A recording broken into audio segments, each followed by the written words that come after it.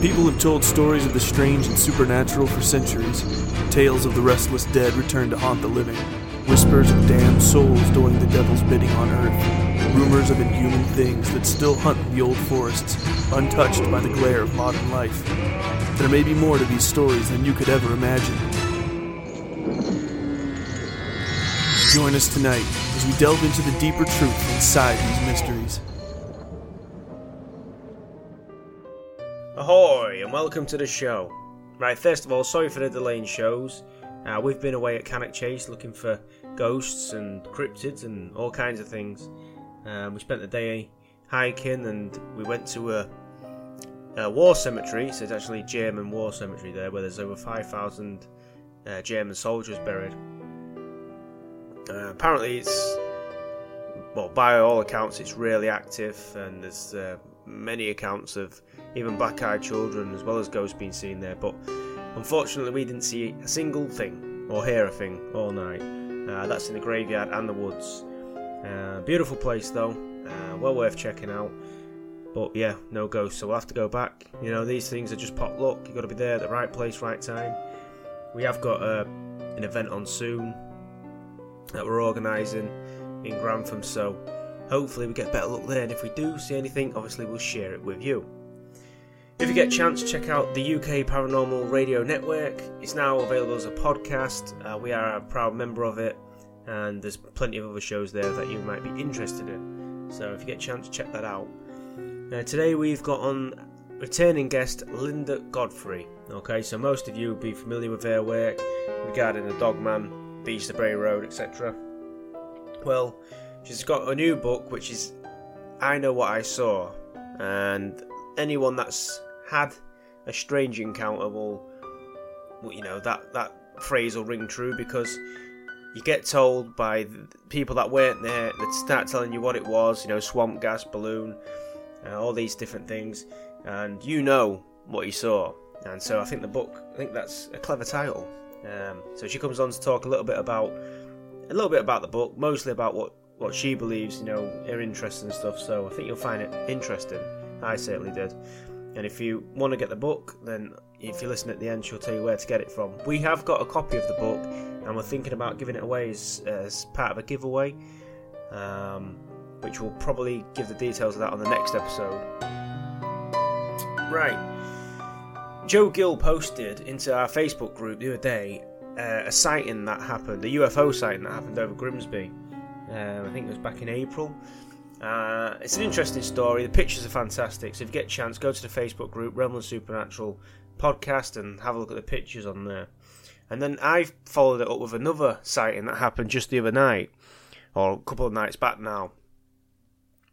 And the article in the Telegraph, the Grimsby Telegraph, goes like this. Just actually, I better just tell you where we are first. Yeah, we are based in Grimsby, which is in the UK. It's on the east coast, and from here we overlook the North Sea. A lot of UFO activity takes place over the North Sea, both over it and under it. So we get a lot of activity. The most common UFO at the moment round here being seen is this like egg. It's almost like an egg shape. It's got no lights on it, almost like a blimp, you know. But people see. I mean, one guy was driving down the road and it sort of came over the road real slowly, and he thought it was an airship, and he was driving under it, and then all of a sudden it just zipped backwards the other way.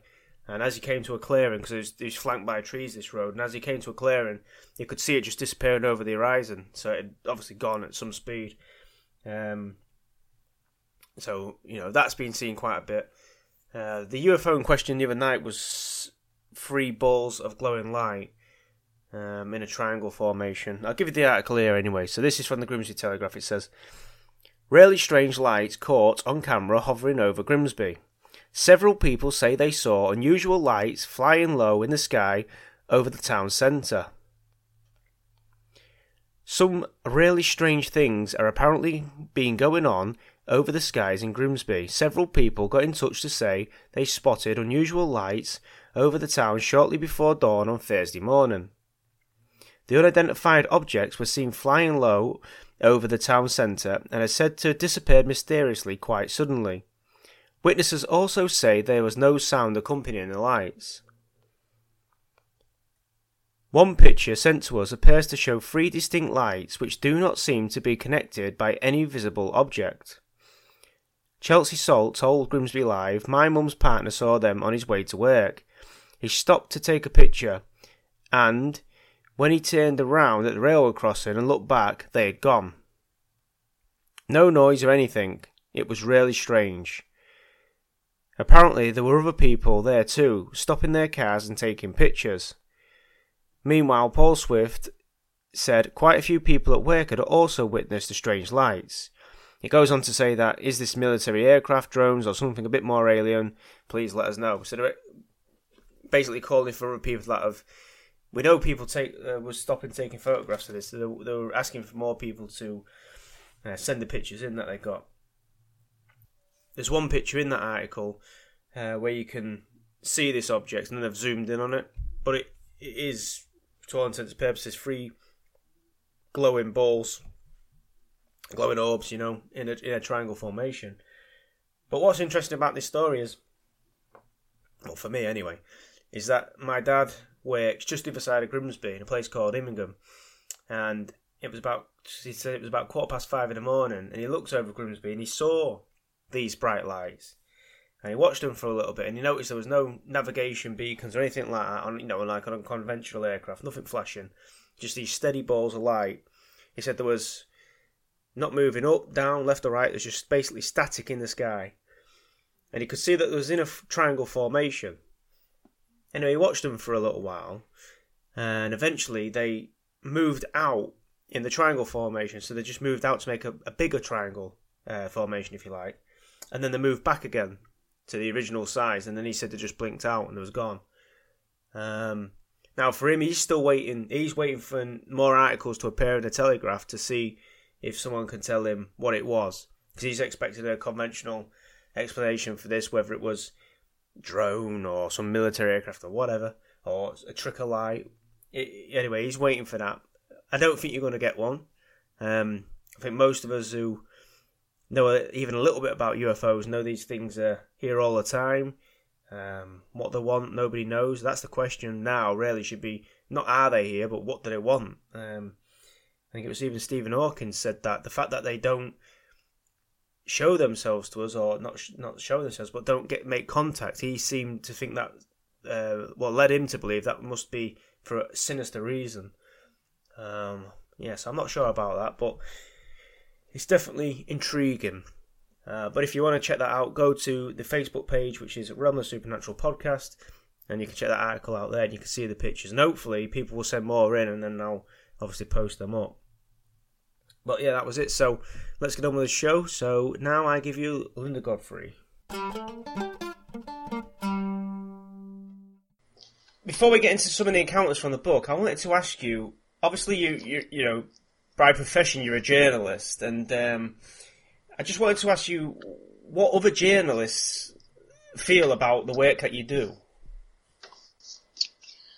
Well, I feel that, as long as I'm checking my sources and doing my due diligence and research, that it's not much different than technically than trying to find out facts and write about any other topic, because basically what I'm doing is telling people stories, helping them tell their stories about things that they saw, and then trying to kind of suss it out and figure out if it could have been something else, and check out all possibilities. And then generally I just like to leave people with what possibilities there are, what the witness thought it was, if I reach any conclusions, and then just let them draw their own conclusions from that. So to me it's pretty much like most journalism. Absolutely. That's what I wondered if they would view it that way, or if they'd view it just as, just total disregard for it without even looking at the evidence kind of thing, I'm sure that happens. Yeah. In fact, I know that it does. But, I said in my very first story about it, in my first book, and really ever since, that when it comes to the upright canines, I don't believe and I never have believed that people are seeing actual Hollywood-style werewolves. You know, the way we think of them in our pop culture, where there's, you know, Lon Chaney growing whiskers and his fangs are getting long and his eyes are popping and his claws are coming. You know, Yeah. I just believe that is what anybody's been dealing with, and probably 90% at least of these things are as described, could be possibly explained by upright wolves or coy wolves or even large dogs in some cases. The question is, why are they walking upright? And which is my main definition of what is now usually called a dog man. You know, it's not normal for wild animals to do that. I've searched far and long, calling animal specialists, wolf specialists, to ask if they are surveilling any wolf packs that they've seen upright or bipedal behavior in. Never had a one. The closest I came was an elderly trapper in a bar up in northern Michigan, and he said he's had one stand up to kind of confront him because he had it in a trap. You know, I'm sure that it was scared to death, and he said he has seen them stand up to sort of so show themselves as a little more frightening than they are, but they usually drop back right down to all fours. So Okay. why are people seeing them? I'm still looking for that, the answer to that question. Well, indeed, yeah. What sort of trap was it they had it in? He didn't go into that. You know, it couldn't have been the regular foot trap, or I don't think it would have been able to stand up. He might have had more of a snare or something. I didn't get that technical with him on it, but that was what he had said was the one experience that he had. Yeah. So, in essence, then, what we're describing when we're talking about the dog man is like you said there, just an upright canine. You know, it's not half man, half dog in that regard. It's just like pure dog but upright.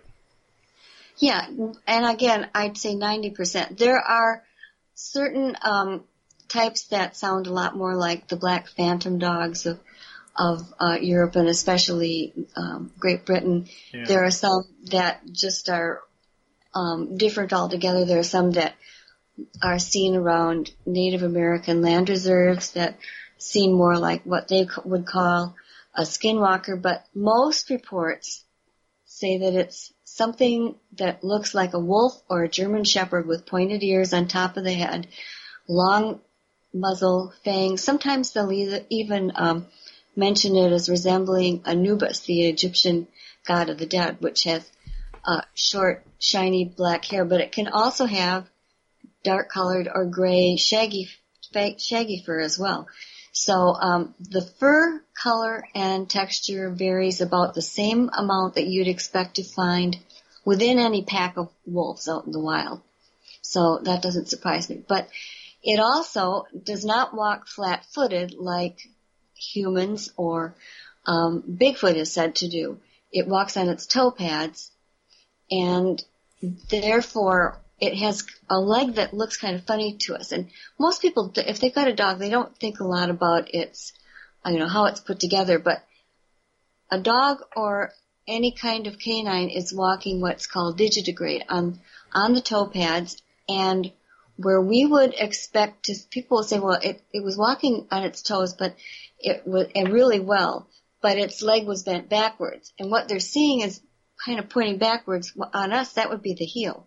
On an animal, it's usually called the hock. Yeah. And so they see this hock kind of pointing backwards, and kind of your mind just kind of takes it as a knee, because that's where our knee would be. But the knee would be actually farther up the canine's leg.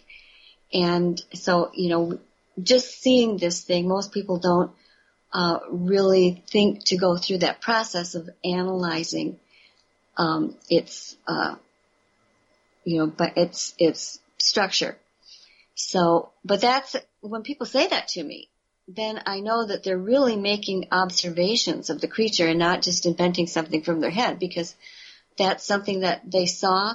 They're trying very hard to convey it to me. And then when I explain it to them, they're like, oh yes, I should have figured that out, but that's exactly what it was doing.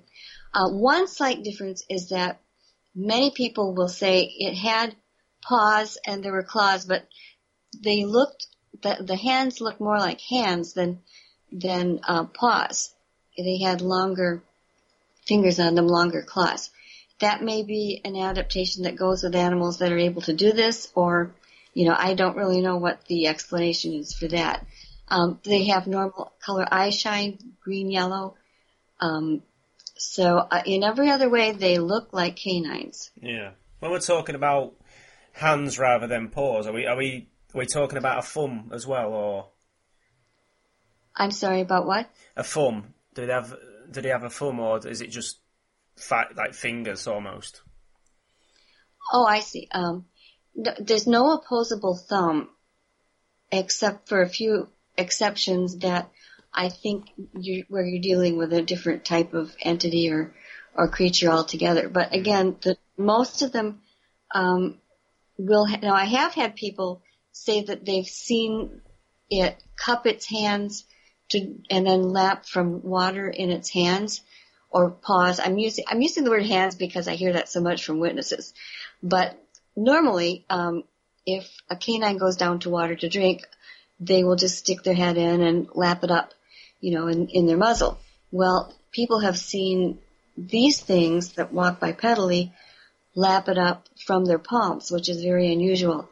I've also had somebody report seeing them holding like a piece of meat or a dead animal in their lying across their paws and eating it that way, rather than normally, if your dog gets something good, it'll put it down on the floor, fasten it in place with one paw, and then start just chowing down that way, holding it in place. Yeah. So these behaviors are different. The one other thing that is not part of the anatomy, but more just behavioral, is that many, many people who see this dog man type thing will say, it really looked like it should have been all canine, but it stared at me in a way that I felt it was as interested in me as I was in it, and that it was passing along some sort of message. They'd say it wasn't like in English or words, but I knew from what it was, the way it was looking at me, that it was saying, and then they'll say something really specific, like it was saying it wanted to jump on the hood of my car, or if I told anybody it would get me. That's another one that I hear frequently. Or I'm better than you are. And these are really odd things for people to pick up from an animal, because people, especially who are working out in the wilds or whatever, have animal confrontations every day with bears and wolves and coyotes and all type of different animals. And almost never have I heard, and I'm sure maybe there are some incidents, but it's just not normal for somebody to perceive that an animal is giving it a specific message. Yeah. Now, this crops up time and time again in Bigfoot cases and Dogman cases. Yeah. This almost, I don't want to say psychic phenomenon, but it's along those lines. It might just be body language. We're picking up on the body language of this creature and then determining ourselves what we think it's trying to convey, I suppose. But you do get these, really interesting messages. Some of them you just pointed out there, and that does make me wonder if they are able to get these messages across.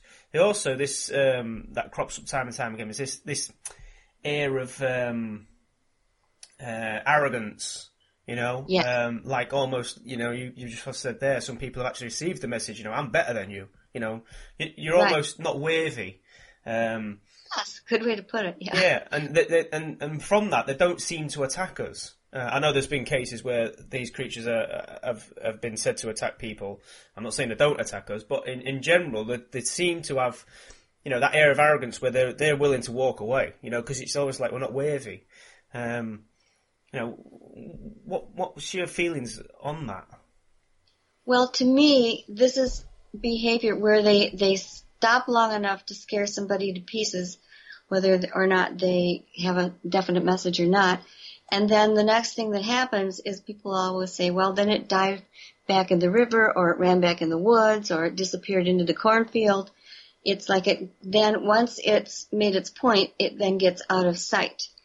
And again, that's something that's reported over and over and over again. Not always. There are a few that almost seem to taunt people with their presence, which is kind of an interesting thing, why. But to me, it smacks most of moves that are territorial in nature, where it has a certain area that it wants for itself. And even if you're just driving a car and passing by, if you slow up, indicating that there's something there of interest to you, well, that would then, I think, cause the same reaction, if you're going to be territorial. And it is true also that many animals that normally don't walk bipedally will rear up when they are trying to give a message that somebody's in the wrong place, and it's a very territorial move. Gorillas, which are not normally upright, will stand upright. People think of them that way, but they aren't really. Yeah. They're trying to make themselves look more imposing, yeah? Right. They'll stand up, beat their chests, tear down a little tree, whatever, hoping you'll just get out of there and it won't have to waste any of its energy on you. I think it's interesting that we see that behaviour in some of the Bigfoot accounts as well. Oh, yes. Yeah. Definitely. So, just as general, over the years, your sightings that have been sent to you, and obviously you meet people, and people send these to you. Have you seen a widening in the the places, the locations where you're getting these from? I mean, even other countries, or is it just predominantly centered around the States for you? Oh no, it's all over the world, and I realized that back in it was in the winter of 91-92. When I first broke the story that I called the Vista Bray Road, and I immediately began, as soon as it went out on AP, I began getting messages from people, and the first ones are kind of close. There was one from nearby Racine, then there was one from Michigan, I had one from the Virgin Islands. Someone wrote and said their relative had been in occupied France during World War II and seen this out in the rural areas. So, and then there's Canada, of course, and South America, somebody's reported it from Italy, and I think there would be many more from parts of Europe and distant places if people were able to hear of it, and knew where to report it. And the internet is kind of bringing that out now because so many more people are online, and it doesn't really matter where you are. You can tune in and find out where all they've been seen, and it's really pretty astounding. How far flung they are. It's pretty much wherever anything is like a large canine, especially areas that have wolves. But sometimes you get into places that don't, and whatever is the top predator will often be thought of, even if people aren't seeing it very often, will have at least a cultural story about upright were-jaguars, for instance, or upright hyenas, depending on where they live. I mean, the hyena ones always interest me, and especially when I see that reports in the States of people witnessing hyenas, and it's it must be something to do with the way these creatures move on all fours, with that raised shoulders, that just sort of looks like a hyena from a distance, Well, that trait does show up almost as a subspecies trait now and then. I do have people report it, and there's one of my chapters in the new book, I Know What I Saw, is about things that I finally put a name to. I call them dire dogs. Not quite the same thing as dire wolves. Dire wolves were, they were recently made very popular by Game of Thrones, because the family each had their own pet dire wolf. Yeah. But the dire wolves were not terribly much bigger than today's timber wolves. And some of these things, and they look very much like wolves, which, and we have a lot of skeletons in the La Brea tar pits and other places in Southern California, and they haven't been, extinct all that long either, maybe 10,000 years, which is not very long in terms of species, extinction. We found things that were considered extinct much longer than that. The coelacanth is one famous example of the prehistoric-looking fish. So these people had been reporting to me since really day one, back in 91, 92, along with the incidents that looked most like a canine, a normal canine wolf, or maybe wolf hybrid of some kind, or just pure wolf. They'd say, I saw this thing, and that's how so many people started out too. It's amazing how everybody it's like you have this stock photo recognition in your head that everybody else sees it the same way, and I hear certain phrases over and over. They'll say, I saw this thing, it looked like a huge dog, not really so much like a wolf. Sometimes they'll say it was very wolf-like, and they'll say, but it was the size of a Shetland pony, or an Angus bull calf, or something like that, which is really big for any type of canine, and bigger than any of the large dog breeds that we know of.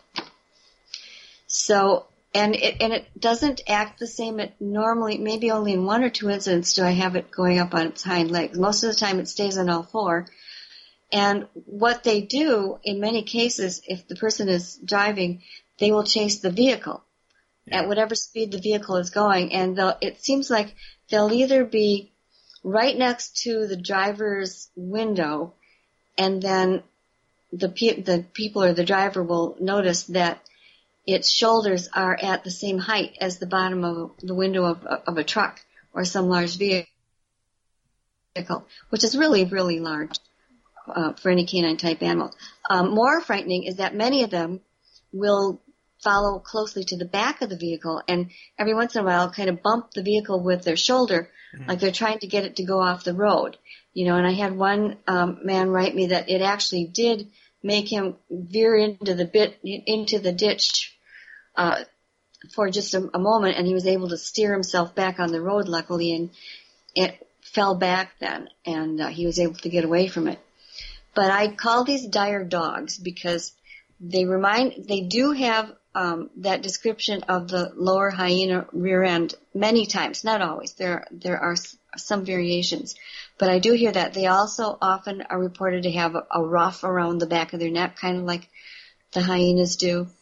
And they have a bigger head than you would expect from the body, but it's wider, which indicates that it's designed to crunch bones and bigger things, much like the way a hyena's head is shaped, except it's bigger. Yeah. So, and I hadn't been really publishing all my stories about these because normally when I write a book, I'm trying to not just make a big compilation of scary stories, but I like to have some angle that I'm working that will help maybe to figure something out about these creatures. I'm looking for all examples of ones that are doing all a certain activity or living in a certain area, whatever. And then when I began doing this book, I realized that I was getting more of these very large canines on all fours, and that I really had an obligation, I felt, to do something with them and show that there did seem to be this other branch that were more aggressive in that they're trying to bounce vehicles off the road. They're bigger. They've got a differently shaped head with these big crunching ears or crunching teeth.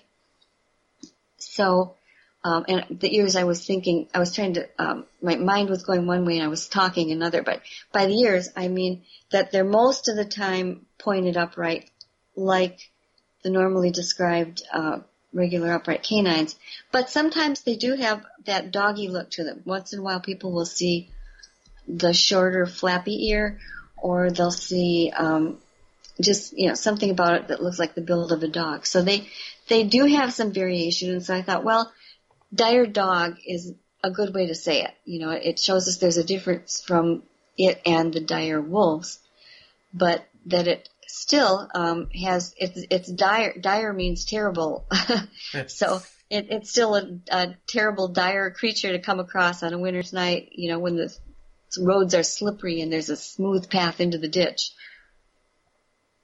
It's interesting that it's trying to knock people off the road. It makes you wonder what would have happened to that gentleman if he had got stuck in that ditch.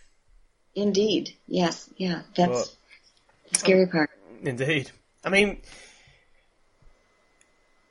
the book, obviously you mentioned in the book, which came first, the monster or the myth, and you get this this element of people believing that it's almost like, some think that it's some think it doesn't exist, obviously, a lot of people. Some people think that it might be some sort of supernatural being, others flesh and blood, and then you get a decent majority of people who believe this might be like made by the military, etc. But when you see the reports and how far back they go, I mean, just in the UK, I think they go back to 1600s and beyond. Obviously, that tends to rule out military intervention.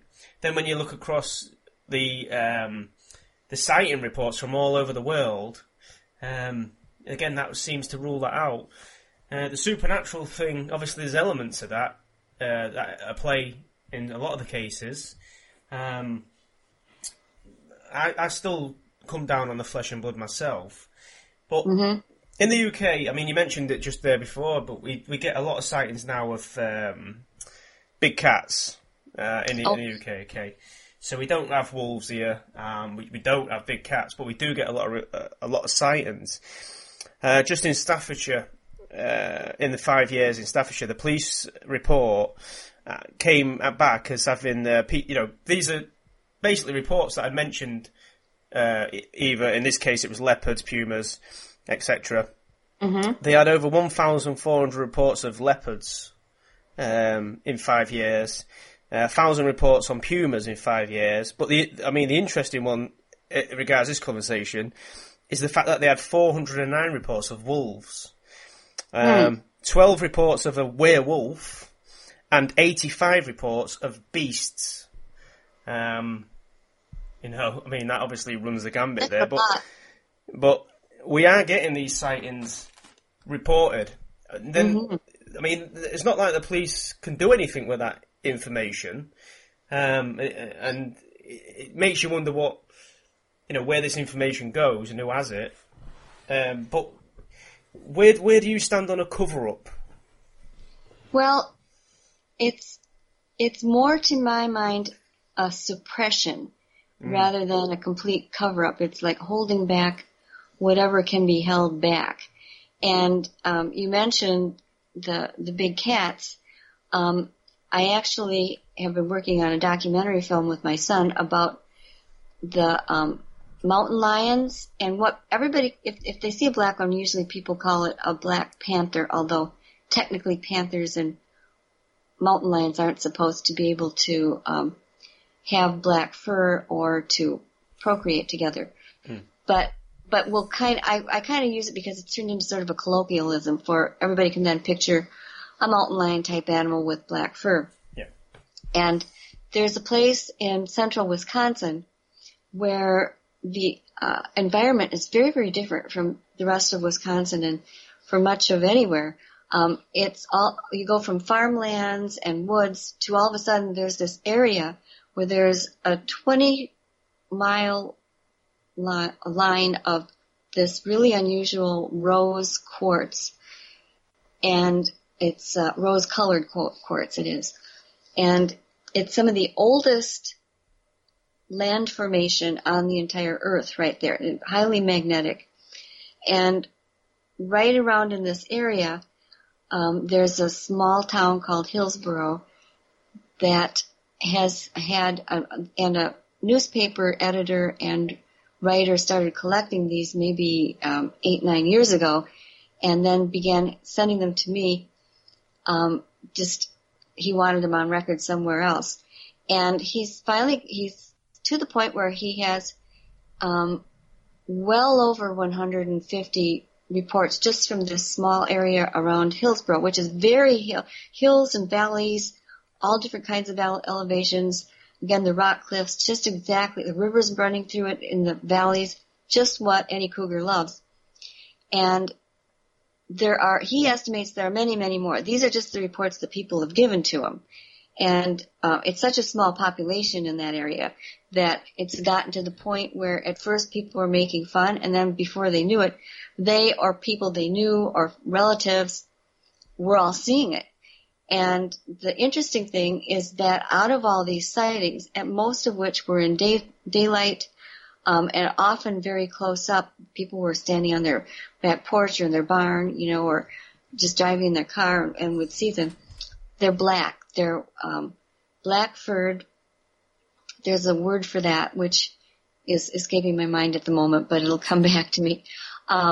And that's not supposed to be. They're supposed to be tan or some other normal color if they're mountain lion. Well, different people have described these black furred ones that they call panthers as having that same type of larger head for the body. And that's kind of how jaguars are built too. They're sturdier, they weigh more than a mountain lion, and they do have that kind of blockier, larger head. So Steve Stanek, who is the newspaper reporter that sent all these to me, has developed a theory that either at some point, either when cougars were eliminated from most states east of the Mississippi and kind of forced down to the western states in the U.S., that they started breeding with some of these melanistic, that's the word I was looking for, melanistic black jaguars or leopards that were existing down there and made their way back. He thinks maybe some of them never left, but that the jaguars actually migrated up that way. And we know these things do move a lot. They have records of one going from the Black Hills in the western U.S. all the way to Connecticut that they tracked via DNA from droppings that they found. And unfortunately was finally, after all that heroic, lengthy journey, the poor thing was hit by a car when it got to Connecticut. There was another one from Wisconsin that actually wandered out from an alleyway in Chicago, in one of the close-in suburbs, and had to be shot because it had evidently lost its fear of people, and there was a fear of predation, which also is one of and that probably has a lot to do with the suppression of many reported sightings by officials, because once you do go ahead and accept and say, yes, we have breeding populations here, then you are not only going to have more staff, you're going to have to collar some of them, track them, but you're also going to have to probably pay reparations for any farm animals that are lost. And it's interesting because I have a color photo, a couple of photos of an Angus calf that somebody sent to Steve Stanek, and he passed it on, where it looks like it's been totally UFO mutilated, UFO style, I should say, mutilated. What we think of is where there are surgical cuts and certain parts moved and removed and the rest is still there. Yeah. And in this case, one of the animals was lying there. It had what looked like a surgically removed space where the leg quarter should have been, and also it was missing a tongue, and it was missing its ears, which seems really weird until you realize, which I didn't until a few months ago into my research, that I finally found this is the description of what jaguars prefer. When they make a kill, if they can't eat it all right away, they will take the tongue and the ears, and then go after the other parts. Whereas mountain lions prefer to, they will use one of their index claws, which are a little bit bigger and sharper, and they'll make that cut. They'll take off a leg quarter if they can. If they can't have time for that, they'll just cut a slit and then take out the heart and the liver and have those first. So here we have predation evidence of both by Hillsborough. So you can just see the troubles that they have once they allow this to be known and recognized. And I think in many communities, they just sort of ignore it professionally as best they can until it gets there's too much evidence. Yeah. I mean, here in the UK, we've had the army out to these big cats that have been seen, and and all that, trying to obviously eliminate them. But we are getting the attacks on people now. That's scary. Yeah, they get used to humanity, and that's not good. So, and obviously livestock as well. So, I don't so much see it as a cover up in this country for that the black cat themselves, because we do get a lot of reports in the papers here. But your book then, so in there you've got a section on little people, which it's rare to get the stories of the little people, and these are not just. I mean, they look like Bigfoots to some extent, but they are distinguishable from Bigfoots. These are not like baby Bigfoots. These are a total separate entity of them for themselves. So, have you got any reports of those that you could share? Yeah, I think I have one in here. I'll mention real quick before we go on from the cougars. If you go to YouTube and look up "Return to Wildcat Mountain," you can see a trailer that gives you some idea of what these people who are interviewing are saying. So it's just "Return to Wildcat Mountain" on YouTube. Thanks for letting me get that so people can see what I'm talking about. Is that your filming, is it? Yes, my son and I he's actually doing all the real filming work. I'm just kind of directing and writing, and has a film degree from the Art Institute in Chicago. So it's cool. We're hoping it can help shed some light, on some of these topics. I mean, actually, before I move on to the little people, I should ask you really. I mean, why are these cats moving? Well, one of the on the move, so to say. Yeah, one of the prime reasons is that a male mountain lion needs about 30 square miles of territory to call its own. Okay.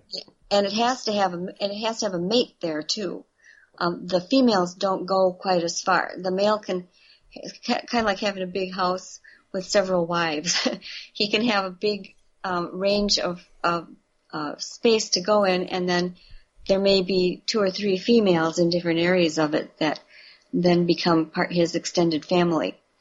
So in order to keep finding females and the land they need, they have to keep going farther and farther where haven't been any living for a while. Yeah. So it's this kind of push of nature that's setting them out that way. And they obviously, if they're down along the west coast, they can't go west because they'll just end up in the ocean. So east, northeast, and north and south are the only ways they can go.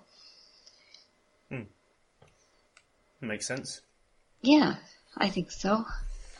I mean, that might be the reason that we're seeing them more and more in the UK then. They just get that population has just got to a point now where they can no longer hide. Right, exactly. And, well, there is one more kind of interesting thing, too, that I'll throw into this. As to their origins, I do agree with people. I know that there have been circuses in Wisconsin, say. In fact, this whole, the Hillsborough place is adjacent to the Baraboo Hills. Well, Baraboo has the World Circus Museum and was a frequent overwintering place for years. And I have found in history books different circuses that have had leopards escape, different big cats. So that can be a source. There are still many people raising these things privately and then find out they've got the pet from beyond, not what they thought, Just a bit, and, yeah, and they let it go, so they can be stocked that way. But when we started interviewing a large number of people, we had several with either Native American themselves or had Native American ties, and they'd get all done and they'd say, what we believe, meaning their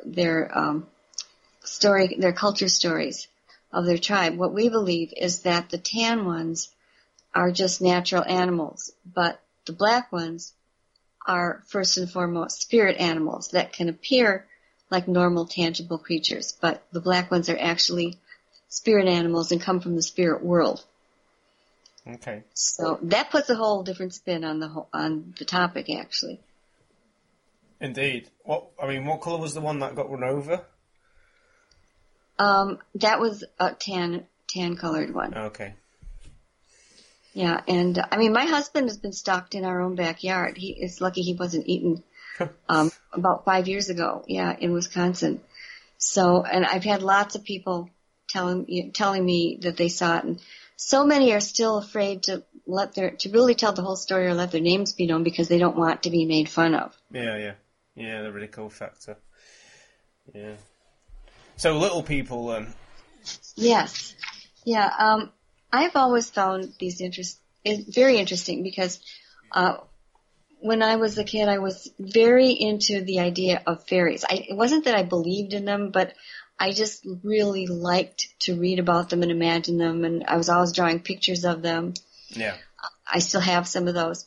So when I get a story like that from someone, and as you say, they are fewer and far between than encounter stories of the other creatures, I really like to get the full story as best that I can. So, and it turns out that there are several different types that I've been able to find. One type is definitely kind of in the phantom category where they can disappear from sight. They can walk into a rock, and then people are legendarily supposed to be able to follow them into it and probably never come out. That kind. They look like little humans dressed in clothing. And then there is another type. People sometimes use the term little people for very small humans, human species that we know are humans because, they're living and walking among us and starring in the Wizard of Oz dance troupe and all that sort of thing. Yeah. But there are still legends about them too, which are necessary to peel away from the legends of the little spirit creatures. And then there's a third kind, which appears to be humanoid, but they're very small. And they're not, as you said earlier, they're not like Bigfoot babies. They're just a small tribe of the same, if you will. I don't know if that's appropriate, but a small type of the completely covered with fur human-like creatures. So there are several to deal with there. And it can get very confusing, actually, sometimes if you're trying to sort them out. But I had several. I thought this was interesting. In Victoria, Canada, there was a report that I had from an eyewitness who actually he reported this to me on April Fool's Day. So I noticed that right away. I sort of trained myself to look for little red flags, and I had to ask him, "Hey, are you just spoofing me?" And he actually hadn't thought of that himself. Or he said he had not, and was sort of hurt that I would say that. And I tried to explain I have to ask many uncomfortable questions to witnesses that I talk to. I just have to, such as were they drinking? Did they have any substance that would give them hallucinations?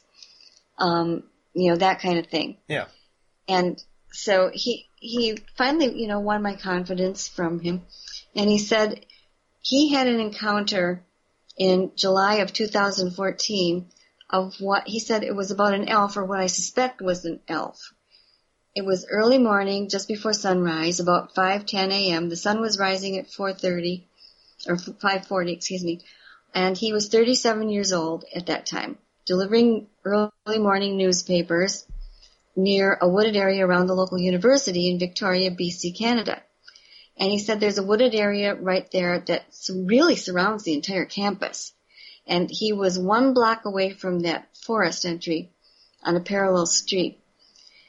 And he said the street he stood on was a higher elevation than the grounds around him, so he had a really good look at where he was. And all of a sudden, this owl began squawking, making a lot of noise, and was curious about it. So he kind of rode his bicycle around the block really quickly. The bird had stopped making sounds, and he said as his eyes became adjusted to the dark forest, he saw this elf-like creature, and the land went completely silent. It's what is called, Jenny Randles calls the Oz factor. It's been kind of adopted. Yeah. And he was about 4 feet tall. There were actually a bunch of them. He said there were a few taller and some smaller, some skinny. They were different in different positions. They were all staring at him. So it wasn't just one. There was a whole little crowd of them there. And he said they had cone-shaped hats, pointy ears, and he felt himself that they were earth creatures. They were black in color, but had sort of a pale white glow around them. Their eyes pulsed colors, and he has felt them try to attempt to contact him again. That's the strange part. Usually at sunset there, I feel a bit uneasy, he said. I'm not out in the early morning anymore, but I do feel like there's still a link available if I wanted to pursue it. But he's decided he doesn't want to pursue it. And that's an interesting point, too, because many people, they'll join groups, they'll join clubs, they'll try and see these creatures their whole life, spend a lot of time, and never will. And sometimes the people that do see it do not feel like they were lucky. They feel like, why did it pick me? Yeah. They'll have bad dreams about it. They'll say, not a day goes by that I don't have some sort of remembrance of this incident, and really often wish it hadn't happened to them. Mm-hmm. Yeah, I mean, I've seen them twice. So. The little people? Yeah. Oh, that's really great. Yeah. So. And are you happy about it? I'm just curious which camp you fall into. Are you glad you saw them, or wish you never had? It's kind of down the middle, I suppose. I'm more confused than. Well, I've always asked the question why they obviously presented themselves to me. The first one didn't want us to see it. It tried to hide. The second one went out of his way to present himself to me. But yeah, I don't know. I mean, I've always put it down to Irish. I've got high Irish heritage. I do too. Yeah, and I just wondered if there's a link there with obviously the leprechauns, the fairies, etc. The wee folk, and seeing these things, I don't know. Well, there is a British area, maybe it's Irish, where there's a really long named creature that can look either like a Bigfoot or like one of the small little people. He can change back and forth, and it's like a 5-syllable name. I can't remember it exactly. And I think that's more in Ireland. So there is that, but I confess that in the last chapter of this book, I told about my own encounters with Bigfoot. Here I am trying to suss out a dog man for 3 years, and when I do get to see something, it's Bigfoot, which I'm not complaining about. I'm sort of glad that I did see them, but they started getting a little cheeky and, showing up a little too close to home. I won't get into all that, but I did put those, and I held this back for a while. It was about 5 or 6 years ago, and I thought, well, people are going to say, oh, sure, that's convenient for her because she writes books about these things, and now she sees them. Well, you just can't have control, from my point of view. Once these things are aware of you, aware that you're looking for them, they can show themselves when they want to. And I think that may be sort of an opening. There are other people who bear that thought out, and John Keel is one, and many others. But I did put it in the book. I talked about it with my editor, and I said, well, I don't feel that I can, in good conscience, keep asking other people to share their stories if I'm not willing to step out and say, yeah, I saw one too. Actually, I saw what I think was the same one 3 times within a space of a year. So, yeah, but you do question. I do think about it a lot. I mean, are you willing to tell a little bit of that now, or are you saving that for the book? Well, it's in the book. I had, before the actual sightings, I had a really kind of mind-blowing encounter where a 35-foot long living oak branch was twisted off a tree right about maybe 150 feet from me, from where I was standing. It was in the Kettle Moraine Southern Forest. And that, if you go to lindagodfrey.com and into the search box type Bigfoot branch, you can see photos, and the whole thing is told in full length. I won't get into that here, but the other three were doing different things in a certain area adjacent to the Kettle Moraine State Forest. And each time it was something different. Each time, for a different reason, I did not have a camera held up in front of me. And each time it was looking at me, almost as if it wanted to speak. Yeah. So it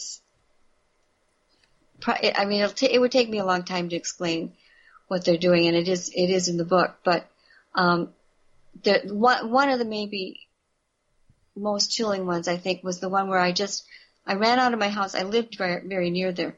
I ran out of my house just at the spur of the moment to have a quick walk in the morning, and I came up to this place where there are usually sandhill cranes nesting. And I looked, and there was this black, roundish, furred head and shoulders sticking up from the 4-foot-tall hay or grass that was in the center of this field. And I had looked there first because that's where the cranes nested. And I soon realized my mental imagery is running through its list of what this could possibly be. And the sun was behind it, so I could not see the face. It was a uniform, soft, almost black color, kind of like the deepest charcoal you could get, and stood out very strongly against the grass. And I looked over at the fence post to see if I could be seeing a fence post by mistake, and they were much smaller, and they were gray and, partly straight. So I looked back at the figure, and as soon as I did that, it slowly lowered itself straight down into the grass like it was crouching. Yeah. And at that point, I felt, I know what that is. There's no other possible thing it could be. And so I just slowly turned around and then walked home as fast as I could. Well, can't blame you for that. I had no camera with me, so. No, I mean, most people don't tend to walk around with a camera in their hand, do they? But saying that, though, I think that a lot of this, nowadays, with dashboard cams and GoPros and that, I think we will start seeing a lot more. I hope so. I have a dash cam. Yeah. And so far I haven't got anything but deer on it, but at least I know it can catch things and record them, so one of these days. Do you have one facing backwards as well? I don't, but I think that's a brilliant idea. Yeah. And it's something that I'm planning to implement. Yeah, in case someone comes running out behind you, because they tend to, don't they? They do that. But saying that, though, obviously you've come across a lot of these reports as well, but they tend to know if you've got... they seem to know almost... They can read your intentions. They know if you've got a camera. They know if you've got a gun, even if it's concealed. And then they tend not to show themselves at that point. I mean, obviously hunters do run into these things, but their intentions are mostly focused on what their prey, right, rather than these and creatures. Killing. So right, and killing, and not everybody who takes a gun into the woods is intent on killing a Bigfoot. If that's what they're looking for, it's usually for self-protection. Mostly from other things. We have a lot of wildlife on this continent. Oh yeah, you do there, yeah. Yeah, I mean, up to recently, the only things you could get bit by in this country was an adder and a mosquito. So right. So if you went out in the woods, So. But have you got any particularly favourite stories that you'd like to share for the book? Oh boy, there were so many interesting ones. There's a Dogman one. There's one that is called The Witchy Wolf of Omer Plains. And that took place in Michigan, over on the eastern coast side of Michigan. And it's a place that I was able to go a couple of times and research and talk with their librarians and historians. But there was an urban legend that sprang up around the 50s or so that if young people particularly drove their cars out to a certain spot on Omer Plains, which was kind of a big meadow-like area surrounded by pines that sort of whistled, that they would hear the whistling of what they called the witchy wolf, which was said to have been a Native American guardian spirit that was set there because there were sacred burial mounds in the area and places where battles had taken place, and that if you got out of the car, you were risking your life. And of course, lots of people had very scary tales to tell. Well, I learned that there was more to this than just the modern urban legend style car knocker, as they call them, where they're knocking on the car door and scaring people inside. Yeah. And that I received some documents, which I'm not sure, and I go through explaining these documents where there are places that give me pause, because I think some of them have been embellished. But supposedly, this all started in the Civil War days when the son of some people who lived there in Omer, was the name of the village, went off to war, and his remains were sent back to them, and it was the wrong time of year to try and bury something in Michigan. So they had a proper burial and did more in the spring, but they went out to the cemetery right at the edge of this pine forest. And where they had dug in a little bit, there was something living in this place. A mother wolf with several cubs leaped out at them, snarling, just leaped out of this semi-hole that they had started digging, and sat there and howled, and they could hear other wolves answering her howl in the woods around them. And rather than cleaning up the grave sites and doing other things, they just took their utensils and beat it for home. And there were lots of things that I was able to find. For one thing, all the people who were mentioned in the articles, I was able to go back into old newspapers and verify, and genealogy reports, verify that people by that name did live in that town at that time, and that they had the occupations that were listed as being their occupations. So there were lots of corroborations that made it hard not to believe in it. And what the soldier died of was supposed to have been what was called either scorbutus or scorbutus. I've heard both pronunciations. And today we would call it scurvy. There was a huge lack of vitamins in those Civil War camps. Yeah. And that's what he actually died from at the time. So having the chance to corroborate so many things, and then you hear this story that's been around, for 150 years, it's hard not to think that there's really something to it. Indeed. Yeah. So, have you got any other stories? I mean, you don't cover UFOs in this book, no? Not so much in this one because, with the exception of, there was a Native American tale that I included because it talked about kind of the voyage of this Native American man many centuries ago who was in a clearing and saw this strange object come down from the sky, and it landed, and a door opened, and these different looking but beautiful maidens came out, and they were performing different possibly scientific functions.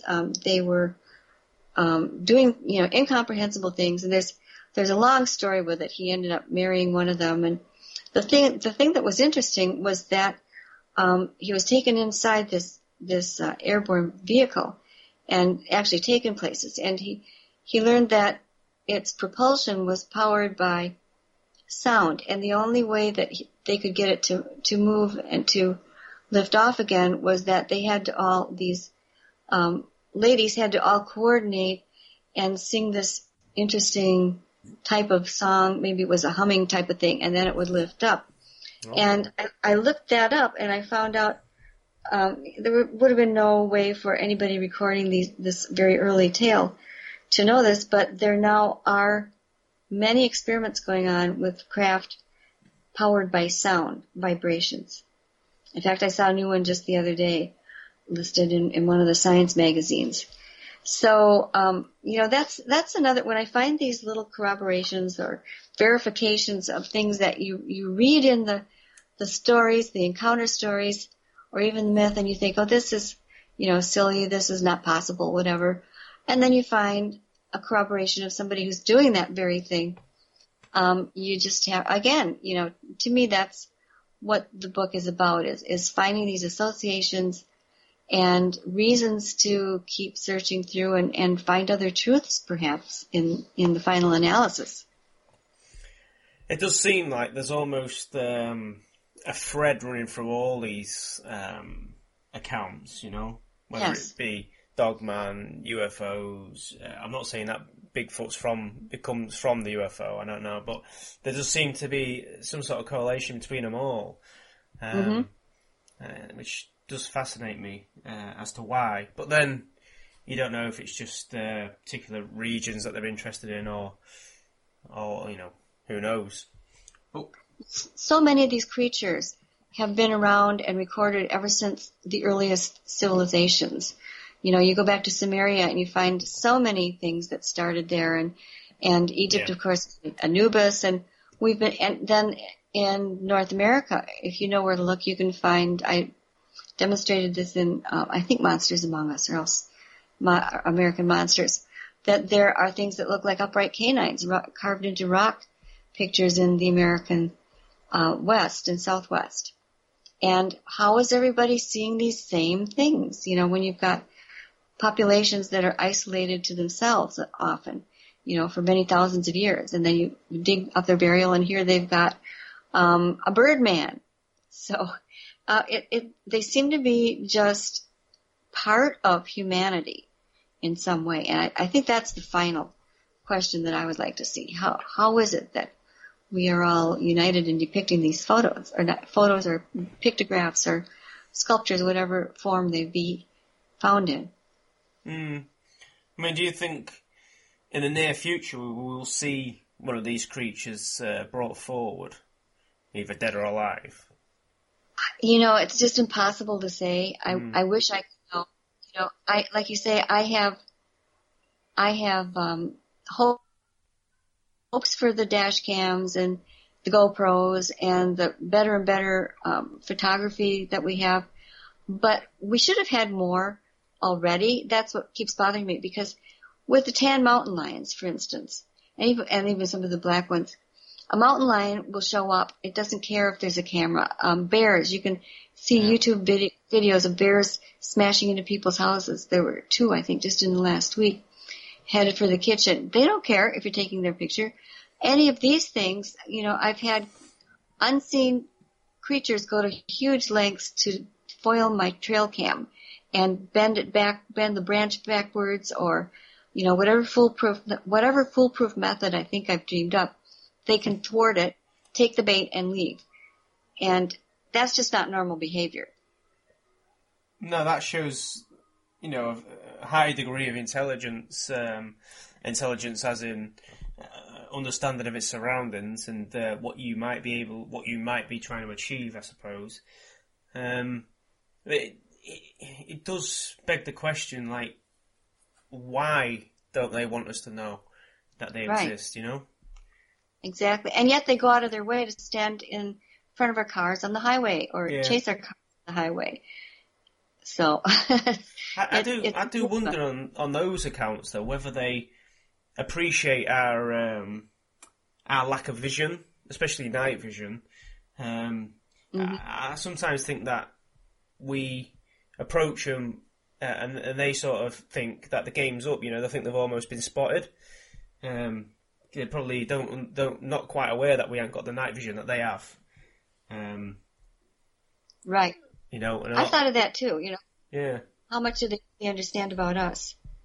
But they seem to know, what you're up to when you go in the woods and put trail cams up. So they certainly know which way it faces and all the rest of it. So it's interesting and strange, highly strange. But that's the name of the game, is strange. Well, I imagine you're going to get many, many more encounters going forward, because this phenomenon is only going to grow as people dare to speak about it. And obviously, with the work you're doing and others, then these people feel they've got somewhere to get this message out. So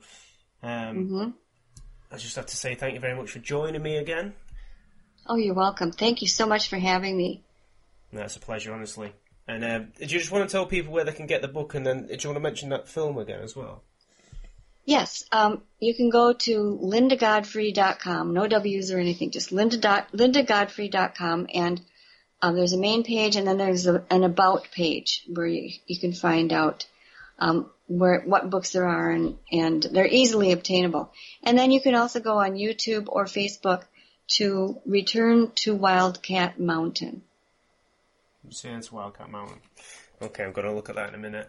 I'm waiting for Andy to bring the book back. We have got the book. I know what I saw, and as soon as he brings it back, I'm going to get stuck into it, so I'm looking forward to it. The last book that we had, Monsters Among Us, that was fantastic. Thanks so much. And I don't think you get enough credit for your art as well. I think you're a very talented artist. Well, that actually was my original vocation. I had an art education degree, so it's kind of fun to be able to illustrate my own books. Yeah, indeed. Yeah, but people should go out and check the website out and have a look at your artwork, especially when you draw the dog man in situations and stuff. I think it's really cool. So, thank you. Indeed. Well, thank you very much for joining me, and have a great rest of the weekend. You too, and thanks to all of your listeners as well. No worries. Thank you. You're welcome.